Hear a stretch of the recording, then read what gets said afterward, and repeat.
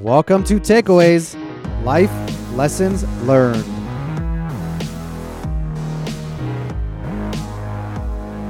I'm your host, Hayam Mizrahi. Join me as I explore my takeaways from the people who have influenced me the most.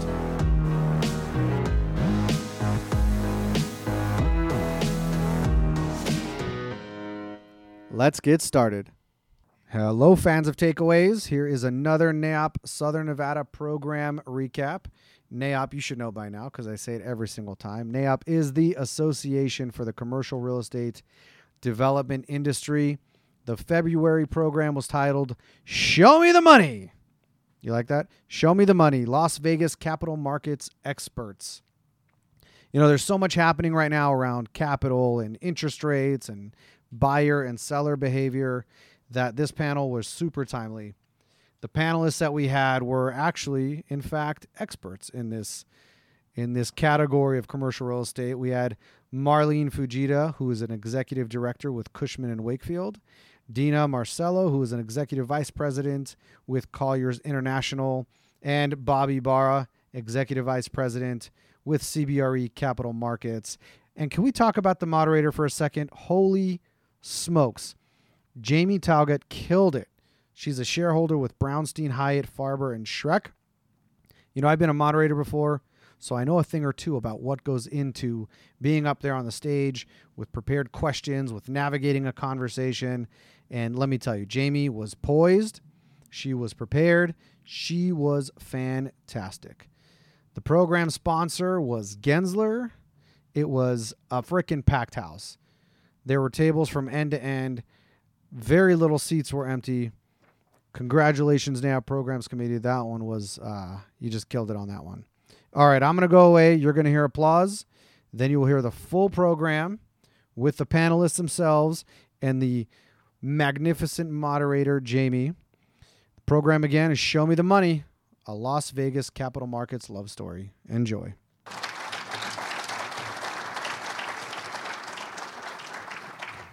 Thank you so much for that introduction. I was honored to be asked to come here today to facilitate a conversation about the investment sales market and our debt markets in the commercial real estate industry.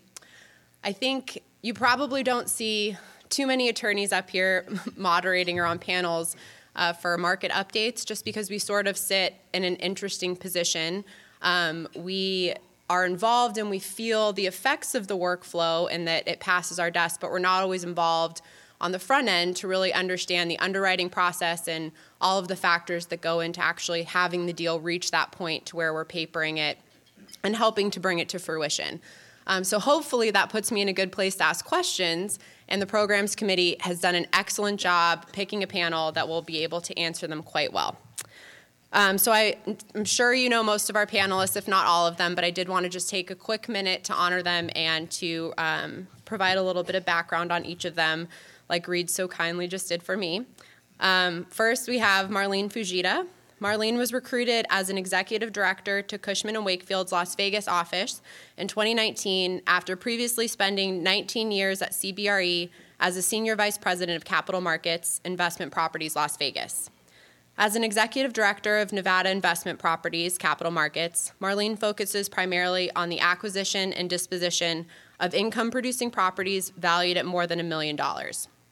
Since January of 2010, Marlene has completed more than 130 dispositions in the Las Vegas area. So welcome to Marlene.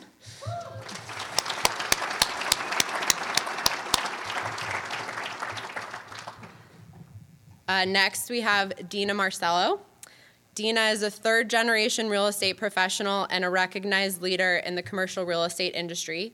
Dina is a 23-year resident of Las Vegas who brings over 13 years of experience specializing in commercial real estate, investment, and owner-user sales, as well as representation for national retail tenants and institutional landlords. Dina serves as an executive vice president at Colliers, where she focuses on the stabilization and disposition of assets and implementing strategic planning to maximize value for her clients. And we were in the same DLI class, so I had to mention that. We were not on the same team, but we are today, so welcome, Dina.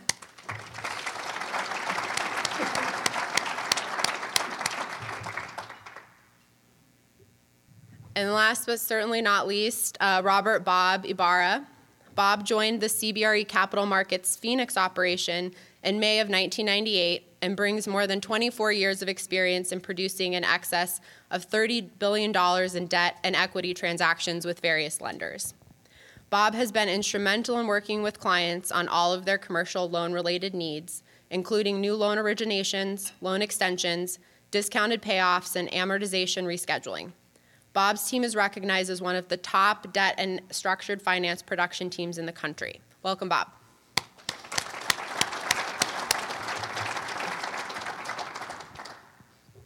So I just wanted to kick everything off today by sort of offering my perspective and an example of where I have seen the market go over the last couple of years.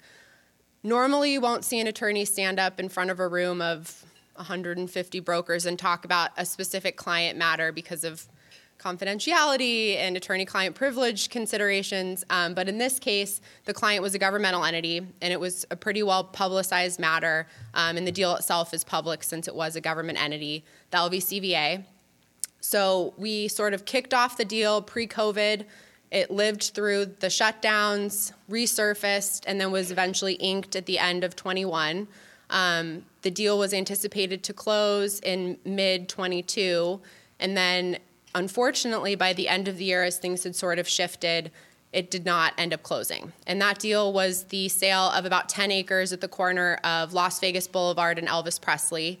The LVCVA and the developer were both very excited about the opportunity. And to avoid sharing any attorney-client information, I'm just going to sort of quote from the RJ article about what happened. Steve Hill, the CEO of LVCVA, said, "The land sale to the developer, Claudio Fisher, did not close on December 15th. As a result, the LVCVA terminated the agreement, received the $7 million deposit, and relisted the property." And then the developer offered a public reason for the sale falling through, claiming rising interest rates in the United States no longer allowed his planned resort to pencil out financially. He was discouraged by the Federal Reserve implementing 7 consecutive rate hikes that year. So that's sort of where I saw the market go by the end of 22, and I'd just like to kick things off by starting with Bob and asking if you could sort of give us your perspective on where the market sat a year ago today as compared to where we're at now. Sure, happy to. Can you hear me okay? Everybody can hear me? Great. Well, I guess obviously we're in interesting times now, an inflationary environment, and the feds are doing everything they can to kind of squash that, right? And so as a result, you're seeing the Fed funds rate tick up, and they anticipate additional bumps to the Fed funds rates over the next couple of meetings. So we're going to have some more pain, unfortunately. So I think it's good to understand that, you know, where we're at today compared to where we were at last year at this time, because it is contrastingly different. I'm going to talk about really 2 indexes. I don't want to get too granular, but I think it's just a good base for which to start. And I'm going to talk about fixed rate money and floating rate money. Both of the indexes have increased substantially. As far as the 10-year Treasury, which is typically what borrowers look for to hold long term in terms of a long-term hold, that's what lenders typically go towards or look to size or price deals. And so the 10-year Treasury, and I've got my notes, so I'm going to try not to look at them, but a lot of numbers here. Last year at this time was at just a hair over 2%. Today we're at 3.80%. So it's a 180 basis point increase just on the Treasury alone, which obviously is substantial and impacts values overall that we'll get into later. But I think you got to have a little bit of perspective when it comes to that Treasury figure, because when you look historically at Treasuries, I mean, in the 80s they were as high as 15%. In the early 80s with inflation. Historically speaking, last 60 years, it's just, on average, it's a hair under 6% in terms of the index itself. So a 380 Treasury is not a bad Treasury when you look at it. It's just a bad Treasury when you look at it over the context of the last 2 years, where the Treasury was considerably lower. In fact, it floored out at about 50 basis points during COVID. So we are substantially higher since COVID. That's the fixed rate index that people commonly turn to for pricing. The floating rate index is SOFR, which has now taken the place of LIBOR. Well, a year ago today, SOFR was at 0.05%, essentially zero. Now, last I checked, and that's on the run, so that means it's always moving, it is at 4.56%. So 4.5% difference, 450 basis points higher than where we were a year ago.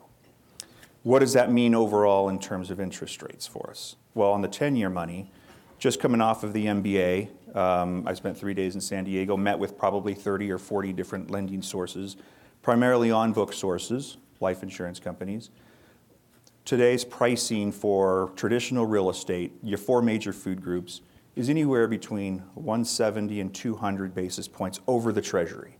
So interest rates today are in the 5.5% to 6% range, plus or minus. When you look historically, I looked within CBRE's system of all the loans historically that we've closed over the country. This is the company corporate. On average, the 10-year fixed rate loans that we closed this time last year was in the low 3s on average in terms of fixed interest rates. The year before, also in the low 3s, coincidentally, in 2021, at this time in 21. The most competitive occurred during the heart of COVID, where the Treasury was down in the 50 basis point range, where we were able to secure, this was the most competitive pricing I was able to secure in my lifetime, which was a 20-year fixed rate deal on an industrial portfolio that priced at 2.13% on the coupon. Wow. So that is basically 150 basis points, 170 basis points below what the federal government is borrowing today, right? So a significant shift relative to overall cost of capital. That's on the fixed side. On the floating side, we do a lot of construction at our shop, industrial and multifamily, and you're seeing pricing very similar to what we saw during the last few years of 250 to call it 375 over. But when you go and look at where the index is, well, 250 to 350 over last year was 255 to 355 in terms of overall interest rates. Now you're looking at starting at around 7% up to 8.5%. And that's going to continue to rise because the SOFR, and we'll get into it and what we anticipate in the future, but you're going to look at another, call it 50 to 75 basis point potential increase in that index, at least through the end of the, call it end of the year. Thank you so much for that context. I think just to sort of now crystallize that into the real world and how we're seeing it play out in the market locally, Dina, could you kind of explain how you're seeing those rates affect your clients and what your clients are looking for in terms of investment sale opportunities now as compared to a year ago? Yeah, I think the number one thing that's really changed outside of interest rates and cap rates is number of total transaction volume. So across all asset classes, the total number of actual transactions has gone down. So about 13% nationwide, specifically in the retail sector, about 10.9% nationwide. So I think what that tells us is there's just a lot less buyers, forced buyers out there purchasing property. And then also on the seller side, there's a lot less forced sellers. And I think part of that is the decline in 1031 exchange transactions that have happened over the last 12 months or so. How the interest rates apply to specifically to retail and the single tenant net lease sector, I have a couple of examples. So we did sell a BJ's in Q4 of 22, and that was at a 4.75. We sold an Olive Garden Q1 of this year at a 4.75. And the reason I touch on those single tenant net lease assets is you just heard Bob say lending is between a 5.5% to a 6% interest rate. So typically these single tenant net lease products are acquired cash, and the debt market doesn't really influence these smaller single tenant net lease products as much as you would think. So you see these tremendous rise in interest rates, but it's not really applying to cap rates. In the multi-tenant sector, if we want to shift gears off to that, typically the transaction pricing is a lot higher. So there will be a requirement for debt, there will be borrowing costs. Last year we sold a deal over on Lake Mead in the 95, Rock Springs Plaza, which is a 40,000 square foot multi-tenant retail center anchored by a Chipotle and a Panera Bread. And that's traded at a 5.6 cap. Today, that would probably trade a little bit over a 6. But what I do think is that amongst the retail sector, it's one of the only asset classes that you can still borrow and get a little bit of a spread. Some of the other asset classes just aren't there yet if you're lending at a 7% interest rate, and cap rates really haven't gotten there quite yet. I would also say that there's still a flight to quality on well-located assets, and the buyer pool is just shrunk down without the need for a lot of 1031 exchange transactions. But that's what we're seeing in retail. It's part of the issue with, oh geez. You're good. Yeah, okay, sorry. I can hear myself. Part of the issue with, I mean, yeah, there are cash buyers out there, especially in that like 4 to 5 million range or 2 to 5 million range. However, if from our experience, investors still say, well, interest rates are here, even if I'm paying cash, right? So it's still in their minds. They feel like they're overpaying in some sense. I think it depends on the product that you want. During COVID, we found a lot of investors that did not want to deal with multi-tenant anymore. So that drove interest on the single tenant side, right? Going to work with 40 different tenants and having to renegotiate leases or amend leases with COVID provisions and giving free rent was a real drag, especially if it's triple net leased and you're just collecting a check, you've got a third party manager, now you're having to make decisions. So interesting times, but we're seeing it on the single tenant side as well, just a little bit of a bump. Yeah, and I think Dina mentioned, as assets are performing well, it's not forcing sellers to sell, and it's keeping prices high enough to where, there's aren't as many sale opportunities in the market. Are you seeing the same thing in the office space? Because I know you have a lot of office site experience, or what are you kind of seeing in the office market now? We've seen a slowdown for sure as far as the buyer pool, and I think that likely goes across all classes, maybe not industrial so much, the darling child. But certainly a slowdown. There are concerns. There are concerns about what that office tenant looks like, the makeup of it, and we all work in offices, right? And so it has certainly changed. Also, the work from home thought process that has been implemented, I'm sure, in every single office that we all go to 3 times a week at least. So certainly changes. Tenants are extending their lease for shorter terms. Prior, maybe about a year ago, a lot of our office leasing folks were saying they were getting early renewals because of the concern from the tenant about lack of space out in the market. And rates were a little bit lower, so that was pushing decisions to be made in advance. Landlords today are saying, I've got a roll in 2024, maybe it's a full floor tenant. I don't want to poke the bear. Like, I don't want to touch that hot potato. If I'm getting the income today, I'll let it ride out, and then we can address it maybe 6 months in advance of that termination or expiration. Interesting. Dina, and on the leasing side of things, are you seeing sort of similar activity, or how has leasing changed over the last year? There's still a really strong demand for retail leasing, and specifically in the QSR market. So anything that's drive-through oriented, that's still highly desirable.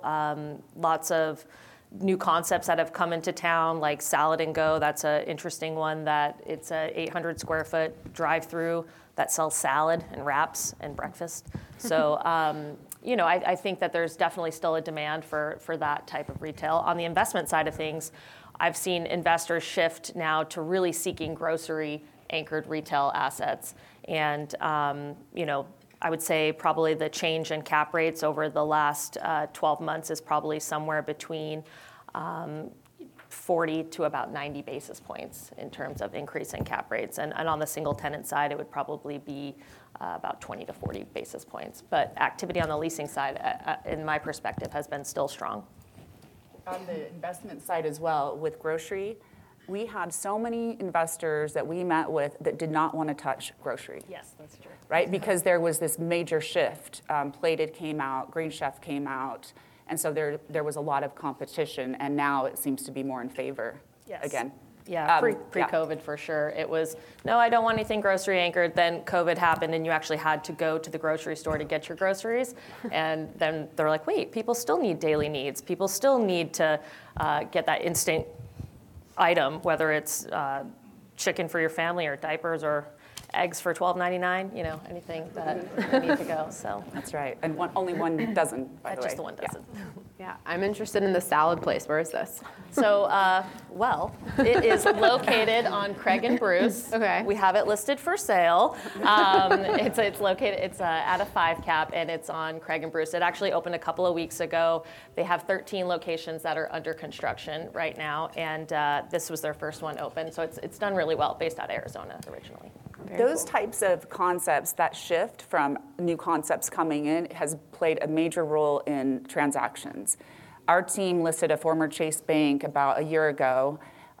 We priced it at $47 per square foot on land value. It was like 1.25 acres. I think we had 27 offers on it, assuming that the Chase would be demoed. We sold it for $87, Alex, per square foot. $83 per square foot, almost double the price that we were asking. And again, we had pages of offers. Wow. So it sounds like there's sort of preferred assets in the sales market. Bob, if I could switch back to you, what are you seeing on the lender side? Are there certain assets that are, more favorable, or what are you seeing in terms of lender activity? Sure. In terms of lenders, there's different types of lenders, if you will. When I was in high school, I was pretty naive. I was the banks or the lenders, right? But that's certainly not the case in my world, where you obviously have your banks and your credit unions as doing the majority of the lending. You also have life insurance companies that are really competitive on the long-term fixed rate product. You have your commercial mortgage-backed securities, your CMBS. That's your investment banks, your Goldmans, your Deutsches, your JP Morgans, et cetera. You have the agencies, which we are a Fannie Mae DUS lender and a Freddie Mac seller servicer, which is primarily in the multifamily space. You've got your debt funds, which are primarily designed for your shorter term bridge type money. So there's an abundance of capital that's out there ultimately. Now, having said that, the capital isn't as efficient as we'd like it to be. As an example, CMBS, they usually play a good role in the higher leverage space, long-term fixed rate money, non-recourse. They're just not competitively priced as of yet. They are getting a little bit better, but late last year there was a blowout in terms of spreads because of alternative investments, by way primarily bonds that they can go into. And we have starting to see that spread come down. So they're a little bit higher priced than the 5.5 to 6. They're more in the 6 to 6.5, something like that. And then not as flexible as, say, a bank or a life insurance company. As I'd indicated before, the life insurance companies are more competitively priced in the 170 to 200 over range. Best pricing today for them is going to be in the 135 over range, so low fives in terms of fixed rate product. So you have capital. Now the banks, on the other hand, the national banks were the first to really pull out of the market, especially during as this rumbling started to occur. The Feds kind of started looking at the national banks, the big money center banks, as the first to go in and make sure that they're well capitalized relative to deposits, because there could be defaults coming down the road. So they pulled out of the market first. Regional banks kind of took their place, and local banks took their place to continue to do construction lending. Now we're starting to see the regional banks kind of, it's their turn to get reviewed by the Feds. They are taking more of a step back as well. They're focused on existing relationships. They're focused on deposit relationships, and in any new deal that they do, they're looking for some sort of deposit, as an example, anywhere between 5% of the loan amount to as high as 40% of the loan amount. So if you're requiring something like that, you might as well do it for cash, right? So there's equity, or there's plenty of capital out there. It's just not as efficient. Got it. So in terms of what you're seeing in the capital stack, if you could explain what a capital stack means, but kind of how are you seeing the loans layer to be able to move forward to a sale? Well, let's talk about, I guess, some of the things, the metrics that lenders look to lend, which are affecting your buyers now. There's 3 sizing metrics that typically lenders look towards. Loan to value, anybody who has a home, right, you've got to be within a certain loan to value. That's given. And we've never really had an issue with loan to value over the last number of years. Debt yield, which is basically a lender's way to determine what, if they were to collect or foreclose on the property, how long it would take for them to recoup their loss.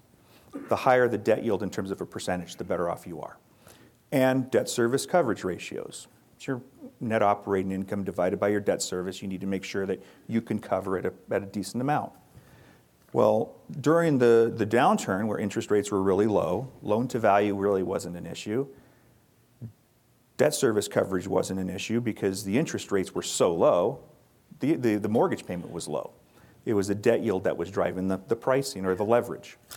Now, it's not loan to value, it's not debt yield, it's debt service coverage ratios because the rates are so high, the mortgage payments are substantially higher, and that's resulting in a lot less capital that's available to acquire the retail property or the office property. You're limiting dollars. So what we could have had 65% leverage, 70% leverage in years past, you're now seeing it at 50, 55% leverage because of the debt coverage ratios. Well, what happens when you have an existing loan that may be coming due on a piece of real estate that you have to refinance? Well, there's some rescue capital that's out there. There's mezzanine financing, there's pref equity that can come in and fill what you call the capital stack. As an example, we were working on a construction loan that we just closed in December, multifamily construction loan. It actually started earlier in the year. We went under application. There was some changes to the number of units and it delayed us. During that delay, the interest rates increased. There was a 70% loan to cost, which was very common at that time. Dropped down to 60% because the new interest rate requirements, the banks were required to underwrite to a higher rate on the takeout, which impacted us. The borrower came to me and said, Bob, I don't have the liquidity to kind of bridge this gap. So we went out and brought in a pref equity provider to come in and fill that gap that they lost. In fact, we took it from a 60% levered deal now up to 80% on the capital stack. Now it's expensive to do so. You know, your mezz or pref equity, depending on the leverage and how high you go, will be in the high single digits to mid-teens in terms of overall rates. Okay. Could you just explain for everyone, because I remember sitting in these sometimes not always understanding the lingo, what pref equity, preferred equity means, and what a mezzanine loan is, just really quickly so people have context? Yeah, they're basically, in a way, a second loan against the property. Most lenders don't want seconds. So the way to do it and to structure it is to do a mezzanine or pref equity piece, which is really assigned against the partnership interest as opposed to the real estate itself. And they're very similar in terms of its structure. Pref equity is preferred. When I was talking with the bank who ultimately lent, we said, well, what do you prefer? Do you prefer mezzanine or do you prefer pref equity? Well, we prefer pref equity because we are able to show a 60% debt piece. If it's recognized as mezzanine, that's an additional debt piece that's going to be added to the capital stack. So by just simply changing the language of saying this same cost, it's not mezz, this is pref equity. Okay, so that you're okay within the loan to cost parameters that the feds are looking at to make sure you're adequately capitalized. Very in simplistic form. Yes. Marlene and Dina, I mean, understanding that and sort of how capital is working in the market now, do you have any examples of deals and how that sort of played out in the last, I don't know, say 6 months? On the office side, we had a deal. It was actually, I won't go into that. It was about 70,000 square feet of Class A office. And when we started marketing the property for sale, we received several offers, of course, and this was kind of during COVID, so there was concern about bodies, the physical occupancy. But talking with a couple of the buyers, we had one who had all cash, sold his business, was moving it to his money to Las Vegas, and he was talking about possibly getting a loan. And at the time, he said to us, if I can get a rate of 289, then I'll do it. Or no, of 275, then I'll do it.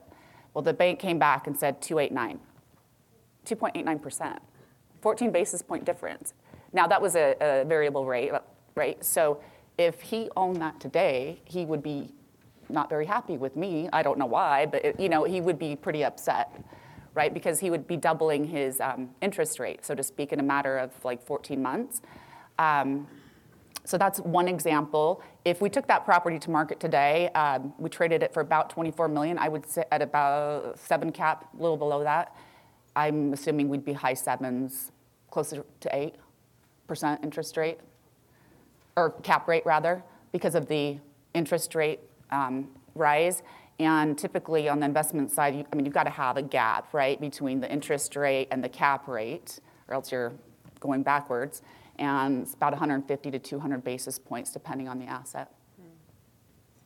Yeah, I would say to avoid negative leverage, we've just had to get a little bit creative with some of the deals that we have. So, for example, we have a Sportsman's Warehouse in La Cruces, New Mexico that we are selling right now. And really to bridge the gap between the seller's pricing and the buyer's pricing was to do a loan assumption. So there was debt on the property. The existing interest rate was at a 4.5 cap. And so they were able to work that through, and that's really the only reason we were able to get the deal done. I would say with retail assets with upcoming loan maturity, it's looking at the property for the investor and saying, okay, well, this is what you own. How can we get to the number that you want so you can be comfortable with transacting? And sometimes that means breaking up the property overall. Maybe you end up parceling out the grocery store, you sell off the shop space, you sell off maybe the Burger King or something on the pads, and you can compress some of those cap rates to help build to the value that you want to achieve. So I think because debt is expensive, you just have to get a little bit more creative on how you transact.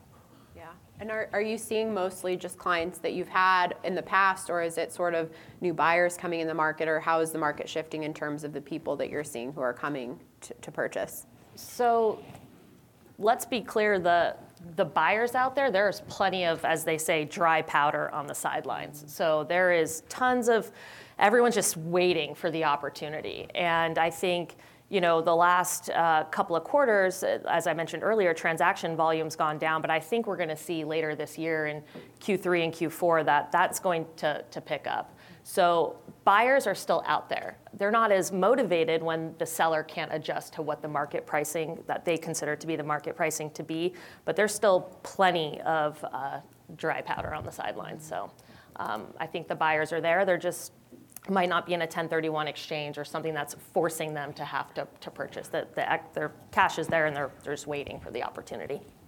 Got it. And Marlene, could you kind of describe given that on the buyer side and there is money sort of in the wings, what kind of conversations are you having with any sell side clients that you have about pricing and where the market's at? Well, there are a lot of motivations for sellers, and it's not always to exchange into other real estate. COVID did help bring investors into the market looking for a different type of asset. I think that's where it really helped retail. Yes. Because you still have the triple nets, you're not losing on the expense side, and then retail tenants did so phenomenally well. They were very strong. Whereas on office, there was a big question, are they going to return back to work? Is a tenant coming back? They may have been paying, but there's still that uncertainty in your stomach when you don't see a tenant turn their lights on for a good year and a half. For the sellers that we've been working with, there are other motivations. They want to move into a different product class again. Maybe they own office, now they want industrial. They want that ease of tenant improvements. I don't want to spend $80 per square foot building out a space. I want to spend $10 per square foot building out a space. I don't want full service gross leases with CAM reconciliations. I want triple nets. So that's driving it. And then loans that are coming due that are maturing is certainly driving it. Instead of having to refinance, it's a matter of I'll take what I'm going to get today and then maybe cash out. Interesting. Well, bringing it back to the deal I mentioned in the beginning and how interest rates went up, my deal fell through. It sort of painted an unfortunate picture of the market. Where are we going from here? Do we see, I guess, starting with you, Bob, do you see sort of things starting to stabilize, or can you describe maybe the next 6 months in your expert opinion? In my expert opinion, okay. Well, actually, when I sat down with the lenders this past week, I'd asked them where they thought the Treasury was headed and where they thought SOFR was headed. And by and large, well, it was such a wide gap. It ranged from, we're at 380 now, it ranged from 275 to 4.25, right? Okay, that helps, right? What CBRE's in-house research group believes is that by the end of the year, we're going to be somewhere around the 3% mark on the 10-year. Now, on the SOFR, that's a little different. When you look at the SOFR curve, we're not done yet in terms of raising of rates. As the Feds continue to do what they do, it's supposed to peak 5.25-ish. Now, again, during the summertime, that same peak was supposed to occur really essentially now at 4.25. So it's always wrong. So when you look at a forward curve and you see what you call a hairy chart, the hairy chart is where they think it's supposed to go at the time, and you can just see how wrong they have been. So at the end of the day, I think it's safe to say that at least on the shorter term indexes, you're going to stay high, and it's going to be higher, and unless you see some significant impact in the economy, it's going to stay elevated, and into 2024, you could potentially see it start coming down if inflation gets in check. Okay. And so how do you see the retirement of LIBOR affecting things? I mean, do you see SOFR sort of matching up with that, or how has it been transitioning? Is it May of next year, or May of this year? It's already really, for all intents and purposes, within the product that has been priced. It's already made that transition. We've been pricing over SOFR for the last couple of years now. So I don't think it's going to be that big of a deal relative to the overall shifting from LIBOR to SOFR at the end of the day. Is it just SOFR, or are there other sort of? Oh, there are hundreds of indexes out there.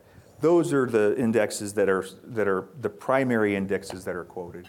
There's a Ameribor, there's a number of different indexes, but those are the two major. Yeah, I've heard of a few of them, and is there, for my own benefit, is there some underwriting process to decide which gets applied, or was it sort of the market just decided SOFR? No, that's a good question. The deal that we closed, the multifamily deal, we were given 3 options to close.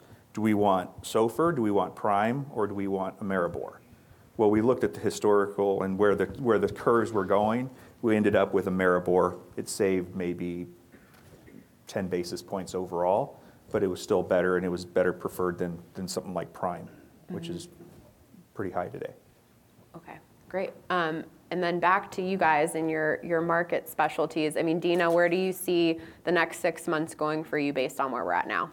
I think we're going to continue to see a slowdown in number of transactions, I would say, for the first 2 quarters of the year. I think that we're going to see that pick up in maybe Q3 or Q4.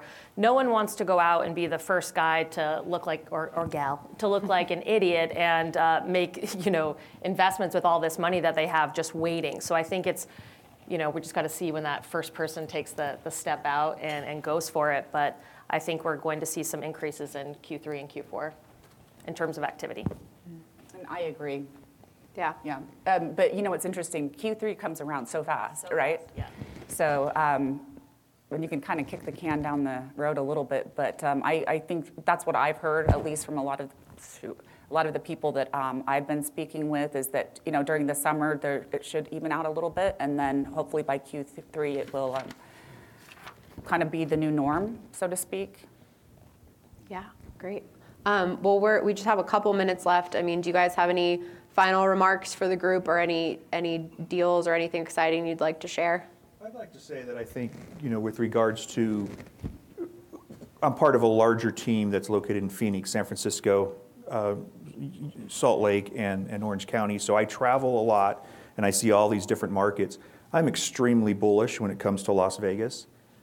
Even when it comes to Las Vegas office specifically, because I'm in LA, I'm in San Francisco, and I see what's going on. We're working on some of these larger office properties that are very difficult to finance. Vegas overall, in terms of its occupancy relative to office, and the new product that's being developed is being absorbed. I'm extremely bullish relative to the other markets that I see. And then we talked about the favorable product types. I totally agree with you. Obviously, multifamily and industrial are at the top, grocery anchored retail, and then you've got office. Even though it has its issues, there are lenders out there for office. It needs to be the right asset, the right sponsor, the right leverage, et cetera. But it isn't as dry as I thought it would be, but it's going to just take that special deal. How about you guys? Anything Yeah, else? Closing remarks? I think Vegas is in a great position. There's lots of great things still happening in our market, and I think F1 that just signed another, I think, 10 years. Things like that are really bringing a lot of momentum to Las Vegas, and even the office market here along the 215 Beltway, where CBRE is, and now Collier's in the narrative. I mean, it feels good to be out there. It feels good to be back in the office, so I'm not too scared about that.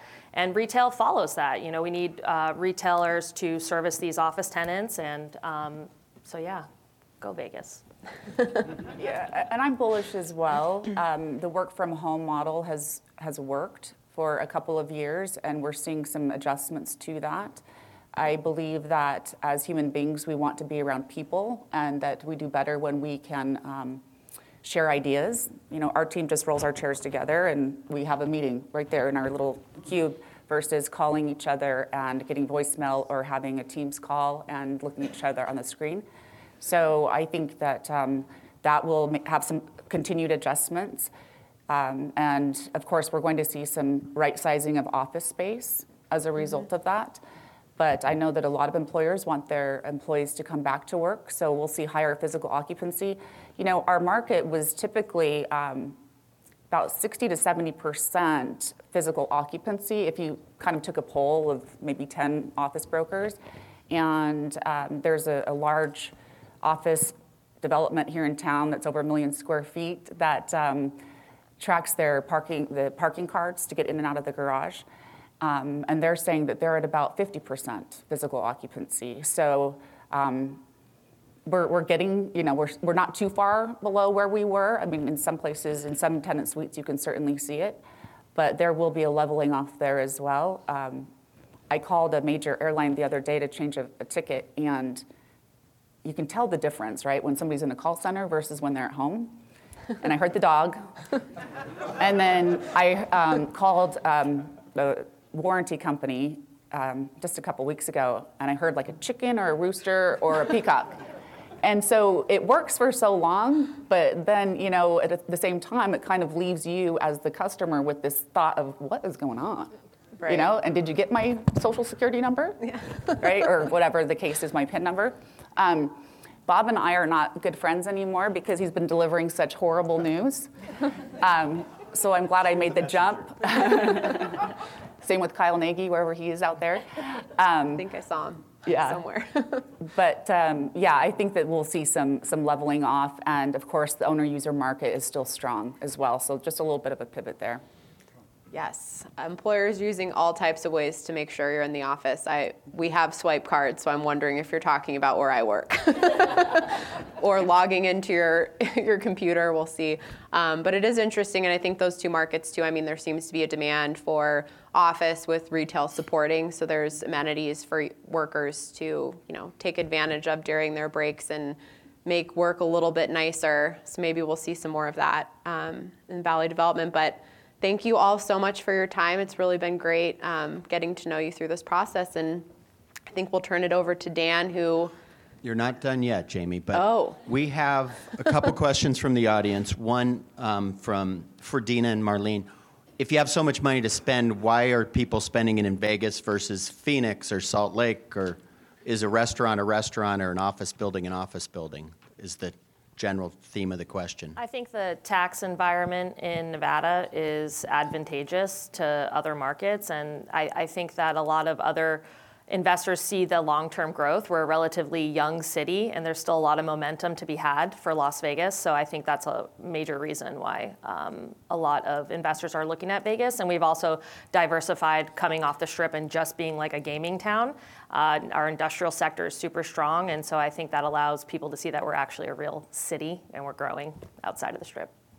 And the one positive that COVID did for our city and for our business is it did allow employees to leave Western states, one in particular, and maybe rent an apartment here at a much lower cost of living, and therefore they can possibly work here.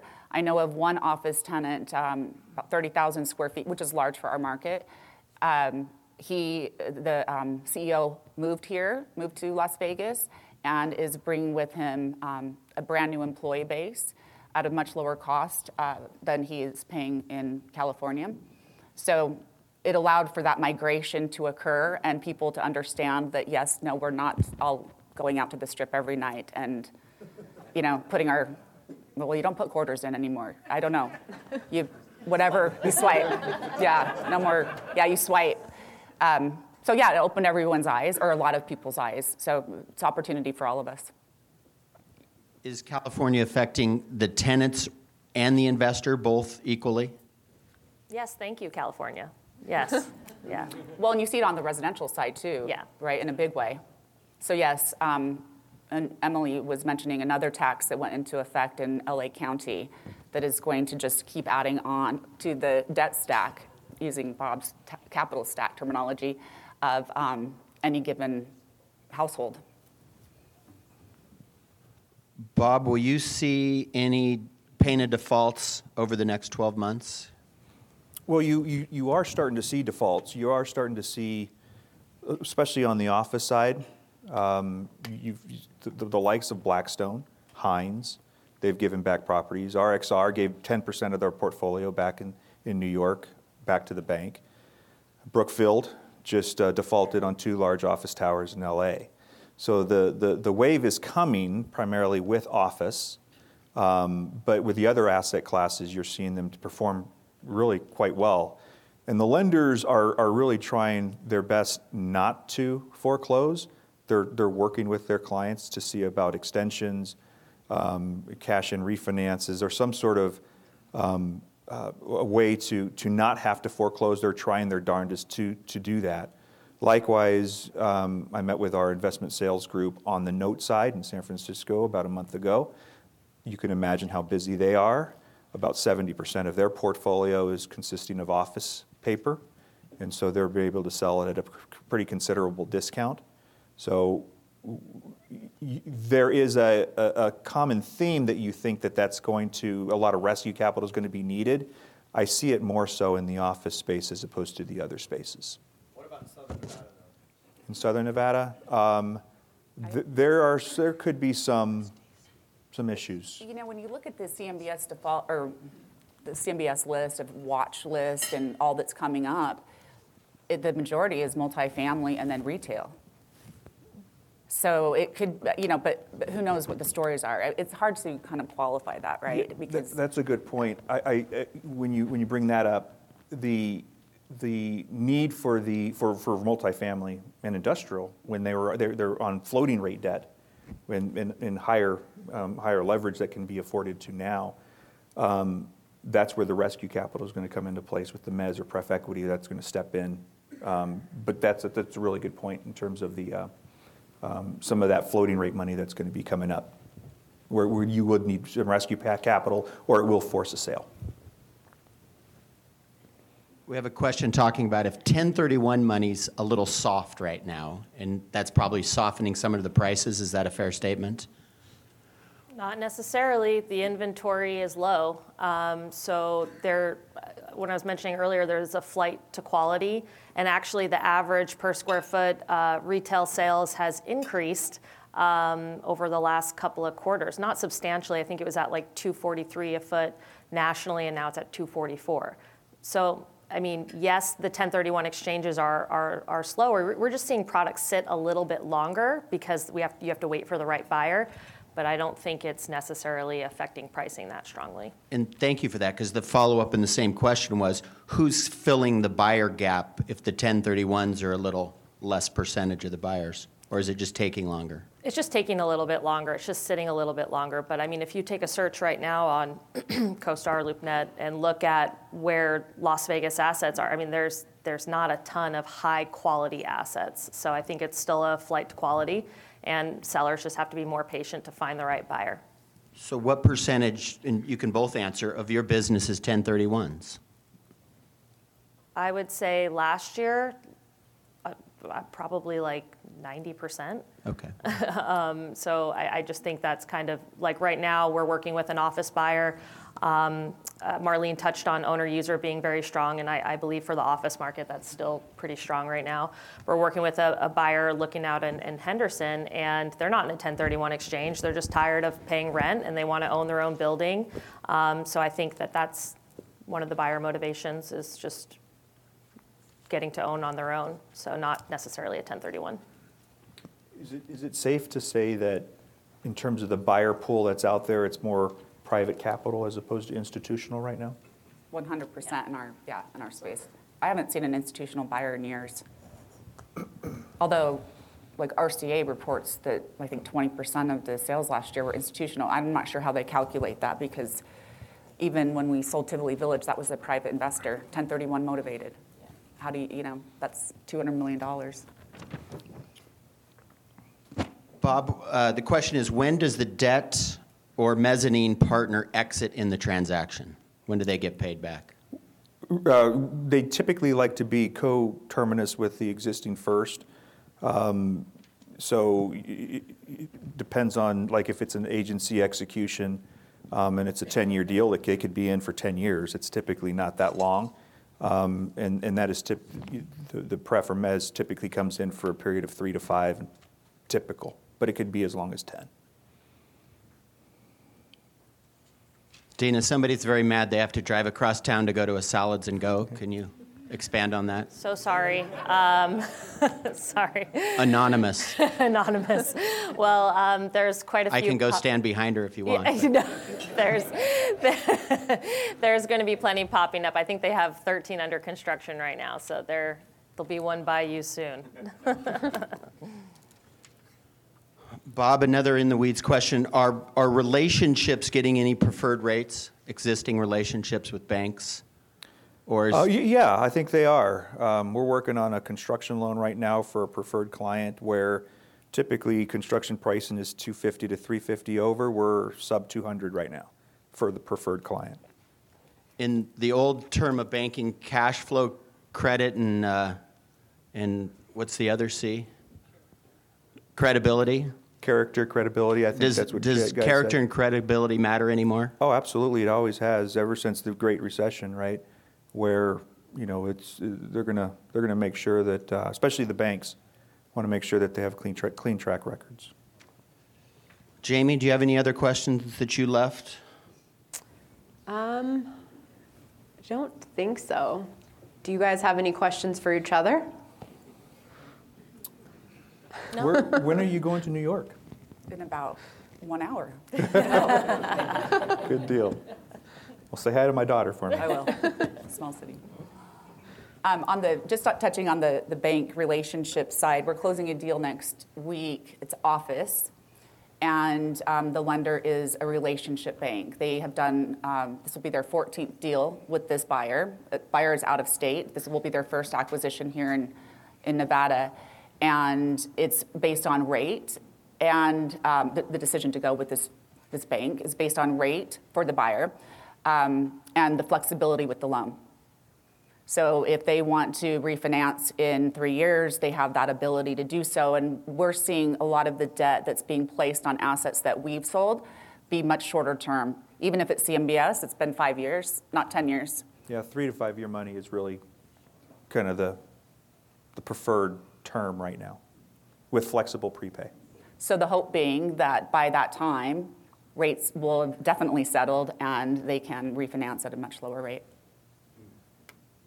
Jamie, we have a question for you. Are your clients bullish on Las Vegas, both on the Strip and in the suburbs? that you have? So my What practice. do they see in 2024? If you give this year a pass. Yeah, I mean, I'm working with Station Casinos. This is another one that's public record on their new Inspirada property, and they're looking to move forward pretty quickly based on timeframes they negotiated with the city of Henderson. I think most of the work that I've done outside of sort of the development space was gaming related. We saw some of those deals sort of fall apart at the end of last year. I can't really go into details on them. But yeah, I mean, most of my client base is in-state. And like I said, this was a really interesting conversation for me because I don't practice in the finance space. And so sort of hearing what's driving the market and how deals get to my desk was very interesting. Well, thank you. And thank the audience. We have wonderful attendance today, 30 plus tables. Appreciate it.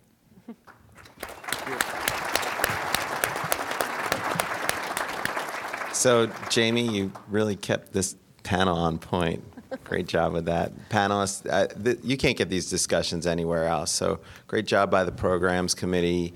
Marlene has to go to New York, so we're going to let her go.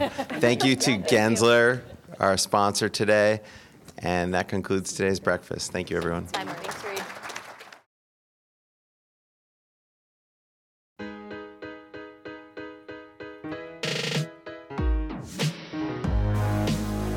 Thank you for listening. I can't tell you how much I appreciate it. Takeaways Podcast is about sharing and paying it forward. If you like this show, please make sure to subscribe on Apple Podcasts or wherever you get your podcast and leave us a review. It really goes a long way. And if you really like the show, please share Takeaways with a friend. Thank you, and tune in next time.